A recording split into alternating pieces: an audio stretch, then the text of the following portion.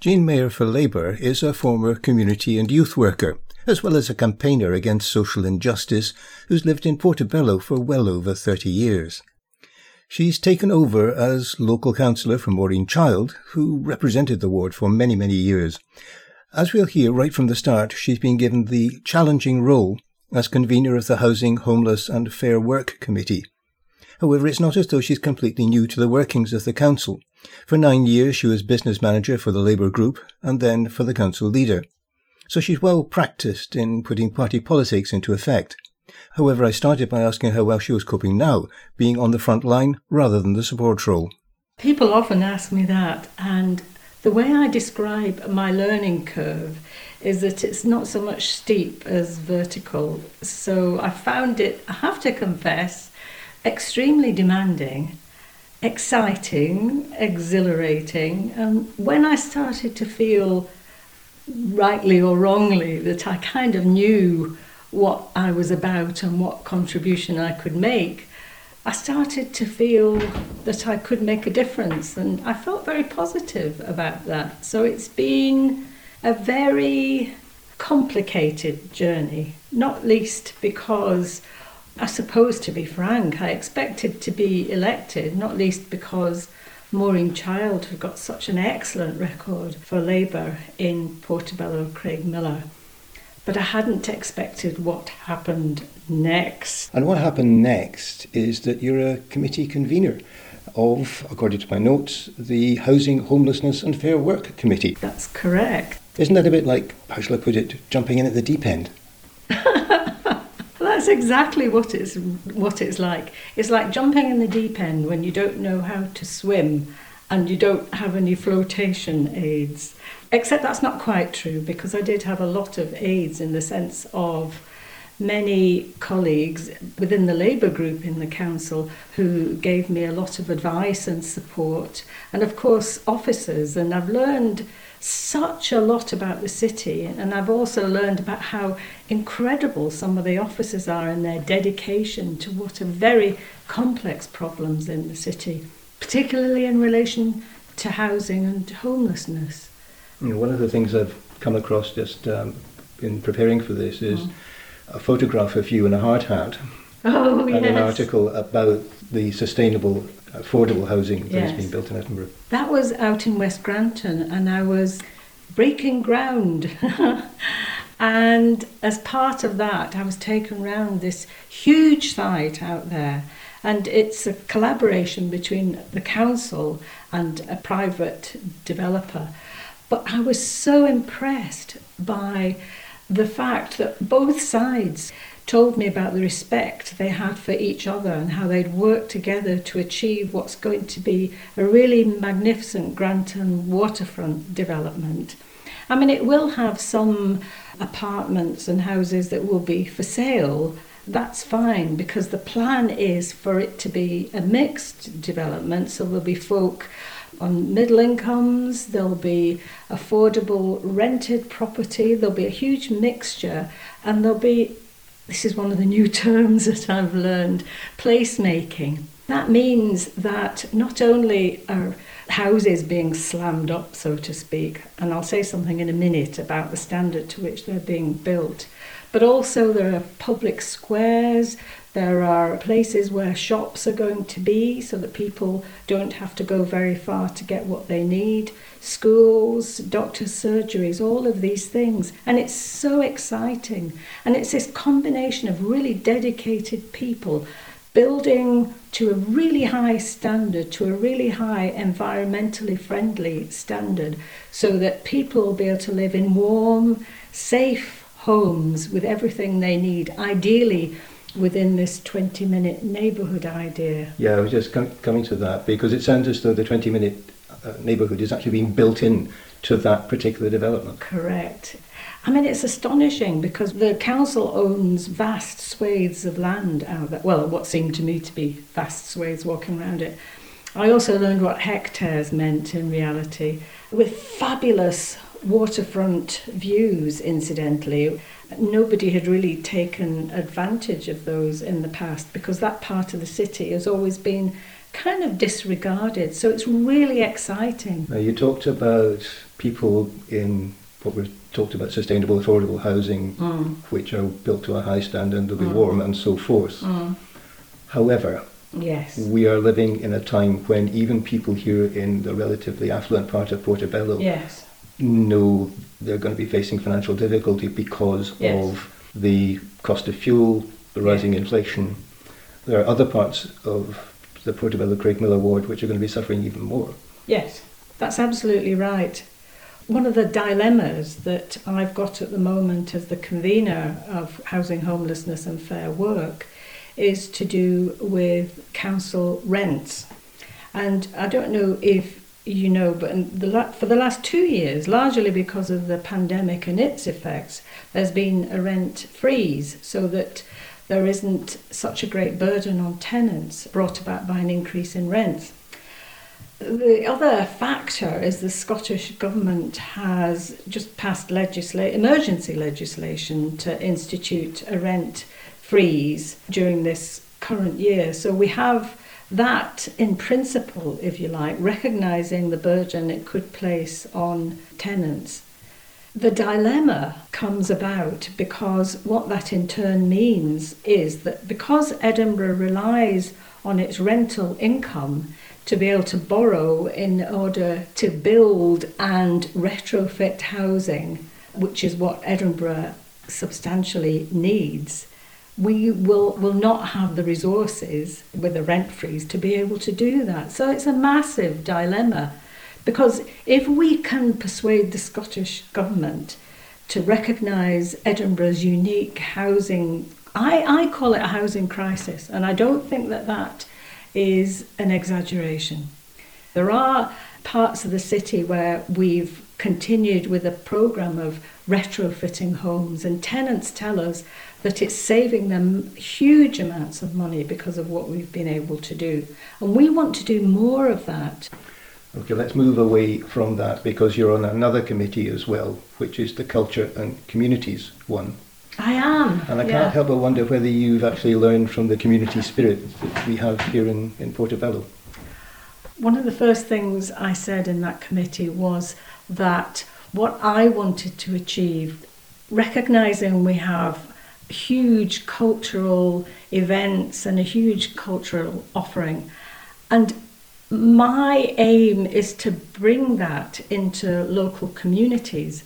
But I think in places like Portobello and Craigmillar, we already have a magnificent cultural life that I think we should be offering in reverse, if you like. I mean, I've lived in Portobello now for 36 years, and it's changed dramatically, to the good, to the better.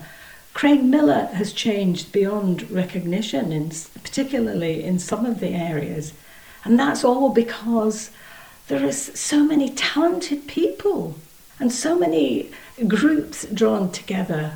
And I suppose in answer to your question, to me, we could create an enormous synergy where we offer to the international festival and all these cultural events what we have to offer. I'm just thinking of all the comments that I see to do with the town hall. I mean, there is a venue which is crying out to be used. In fact, I went to the consultation about that, and that was one of the recommendations. So that would be a venue, particularly during the summer, but at other times of the year too.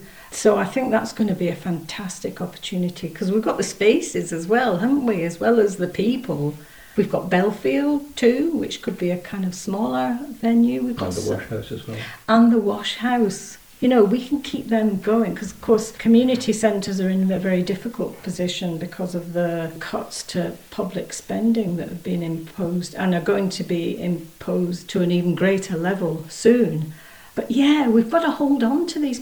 And the library, you know, look at the book festival that we just had. We have internationally renowned authors coming and sitting alongside local authors. Somebody round the corner on Bedford Terrace who's written a children's book about life with a Down syndrome sister. Yes, Trudy and Marie was the subject of the podcast about 4 weeks ago. Yeah. Oh, was it? Well, I've got my badge on my jacket over there. It's that synergy and that wonderful creativity and energy that comes from these kinds of events. It's magic. Can I take you Sorry, down a slightly different route, which actually links both of your committees together? All right. Because one of the things that the Scottish Government has passed and Edinburgh is implementing is the short-term let legislation. Yes. My wife and I actually do have a place in town which is let out primarily to visiting academics and business people. Yes, yeah. But the person who runs that said basically if all of those are refused planning permission, which is a possibility, bango the festival, she said. That's very interesting because I certainly don't expect that to be the case. Largely because there's nothing to stop people from renting out their spare rooms or, actually in my son's case, planning to leave his flat and come and stay with us for a couple of weeks in the summer and rent out the flat. So I think there'll be all sorts of creative responses to things like the festivals.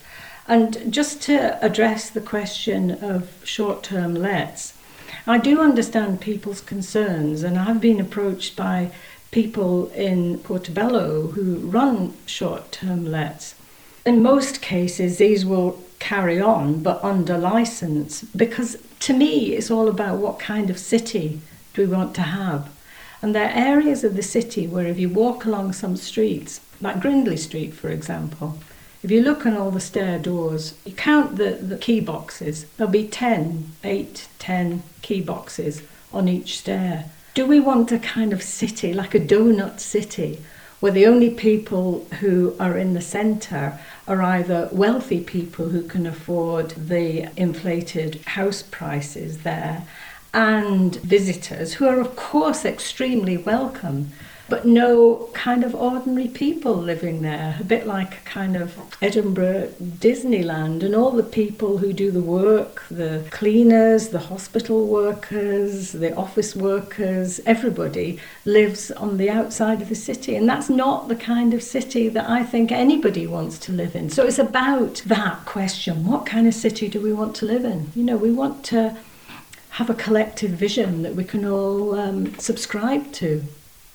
Okay, let's come back to our local area. There have been slightly scary articles in some newspapers warning that because of climate change, parts of Portobello could be underwater as soon as 2030. Now, the arithmetic for that just doesn't add up. But we are talking as a possibility further down the line. How concerned are you about climate change, and how seriously does the City of Edinburgh Council take it?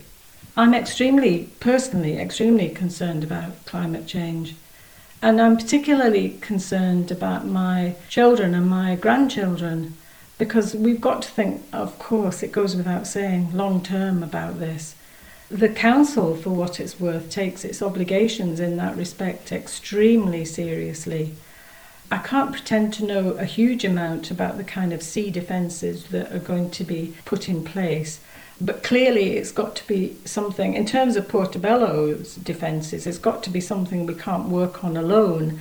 Clearly we're going to have to work with surrounding, East Lothian, the kind of authorities around the Firth. I'm just thinking of something that my colleague Hazel reported on back at the start of the year, which is that Musselburgh, rather than burning their Christmas trees, they actually took them out and buried them in the sand. I mean, that's the sort of thing that we could think about here. We could. One of the things that's been impressing me recently, and I'm glad you said at the start that I was elected just 6 months ago, because this is another thing that I'm learning about. But we do have an awful lot of expertise, as it happens, in Portobello around the whole business of the climate emergency, but particularly about the kind of solutions that are available to us. And those ideas can feed into aspects of what the council does. So we want to be open to all that kind of suggestion. But I can't pretend to know a huge deal about it, David, so I don't want to pretend to when I don't. But on the other hand, something that a lot of us here in Portobello are interested in doing in terms of our own bit is actually getting out of our cars, using cycles, other kinds of wheeled devices, or using the bus service more frequently. Yeah. That takes us on to some very local issues, including controlled parking zones, including the frequency and reliability of public transport services, making the streets walker friendly as well as for cyclists and wheelchair you think of users. Marlborough Street and Regent Street, for example. A mother with a buggy couldn't actually get up or down them other than walking in the street, or somebody with a disability and so forth. Yeah. And even worse, a fire engine couldn't get down there. Absolutely, and I can also say a grandmother with a buggy from personal experience of that. There was a policy and strategy committee, and I'm a member of that committee too. I asked that question about what we're going to be doing about pavement parking, for example. To me, that's something that's been apparent for years, that it's been a problem all the time that I've lived here, more or less, but it's getting more and more acute. So that's one of the issues where getting around the place, making it an attractive and appealing place to walk about in. But also, actually, equally importantly, some of the streets are kind of no-go streets for people who are, like my husband happens to be on crutches at the moment. Well, there are streets that he couldn't get down. There was one lady who spoke to me who couldn't get, because she's in a wheelchair, up to the doctor's surgery from where she lives without having to basically scoot up the middle of the street. Well, that is unacceptable. We can't have that. They're basically taking their lives in their own hands. Precisely. And also, my grandchildren were visiting. On one occasion, I was forced to walk into the road with them. Now, what's that teaching them about, apart from anything else, road safety, you know? We've got to get people out of their cars. But David, there's a lot of resistance to that. Oh yes, we can see it on 40 people. You know, we try the carrot approach, or the carrot and stick approach, and I think that's really important. We try to make it easy for people, for example, to take public transport or to walk. But sometimes I'm starting to think maybe we need to use more of a stick, because this isn't a joke. You know, the most recent United Nations report about the climate emergency is terrifying. We've gone beyond where we can maintain a commitment to 1.5 degrees of warming. I'm not entirely sure that people fully register the implications of that. I don't know how to convince people. I mean, there are so many tipping points. We're very close to the point where the tip is going to go the wrong way. Absolutely, absolutely. But believe it or not, there are still people who deny that that's the case. I was at a meeting where there were people who just... There was a minority, but still people who seem to think, well, what's the problem? If I want to use my car to go somewhere, then I'll use it. It's not that they were nasty or unpleasant people. They weren't. The problem about sea level rise, as it is at the moment, is it's rising at 3 millimetres a year. Yeah. You can't detect that with your eye. Yeah. Young people seem to me to grasp fully the implications of all of this, and that's where my hope lies. And that kind of brings me, if it's all right to say so, to one of my big concerns at the moment, just slightly moving away from the question about the climate emergency, is young people. Because there are lots of factors, including the fact that during the pandemic, young people made a great deal of sacrifices to protect those of us who are more vulnerable. Their schooling was interrupted. The services that they'd got used to were all stopped. Schools weren't operating. And I think the consequences now include an alarming number of young people who are not going to school, who are still absenting themselves from schools. And I think that if young people are going to be the hope, then we've got to find a way of investing in them, including financially, of course, in terms of the services that we offer to people. But speaking as a former youth worker myself, I've seen how effective youth work can turn people's lives around. And I've seen it in Craigmillar at the Jack Cain Centre, and I'm sure it goes on in Portobello too. But I do think we need to pay serious attention to what offering we have for young people. We've seen what happens when young people at a loose end come and gather on the promenade and on the beach. And they've always done that, and it's always been lovely, but sometimes it tips over into something that's just unacceptable. People gathering tell me that, you know, with good intervention, I don't want to stop young people from gathering on the beach and the promenade, But I want to make sure that it's not that they're there in order to make mischief, or they're bored and do things they shouldn't because of that. And that we're offering them purposeful, creative and resourceful things that will develop them rather than reduce their life chances. I want to bring this to an end in a moment, but before that, you talk about the prom in particular. Yeah. And there is this balance to be struck between the pedestrian and the cyclist. Yes, that is a tricky one, and we need to have more respect on both sides. I have had personal experience of rather foul language from a cyclist who thought that cyclists have priority on the promenade. And I'll tell you why. Because you know the circular signs on the lampposts, the cyclist symbol is above the pedestrian symbol. So he said that meant that he had a right of way and that my grandchildren and I should get out of his way. I mean, it's a safe space for small children and young people to play about without having to be worrying about, you know, cars and being run over by vehicles. Maybe we need a speed limit for cyclists along the prom. Now, that's just me thinking out loud, but you're not the only person who's thought that, no. I'm sure not. We've got many creative minds in Portobello. Okay, I want to bring this to an end now. You're in this post as councillor until 2027. What would you like to have achieved in that 5-year period? In terms of the bigger issues, one of the things I'd like to achieve is to be able to persuade the Scottish Government that the funding settlement for Edinburgh is insufficient and unfair, because Edinburgh per capita has the lowest settlement from the Scottish Government of any authority. I think the perception of Edinburgh is that it's a wealthy city, and of course it is, but that's not the only story about Edinburgh. There's a wider story about people who are marginalised, and the gap between the rich and the poor in the city is a massive concern for me anyway. So if I could achieve something long-term where the funding settlement was fairer, so that we were able to build the kind, literally build, but also metaphorically build, the kind of city we want. We know what needs to be done. We don't have the means fully to be able to do it. And that's not fair, and that's something that I think needs to be rectified. We're expecting to hear from the other two councillors, Alice Mumford for the Green Party and Tim Jones for the Conservatives, before the end of the year. And that's it for this week. As always, if you have an idea about people doing interesting things, then drop us an email at theportypodcast@gmail.com or contact us through social media. Thanks again for listening. Bye for now.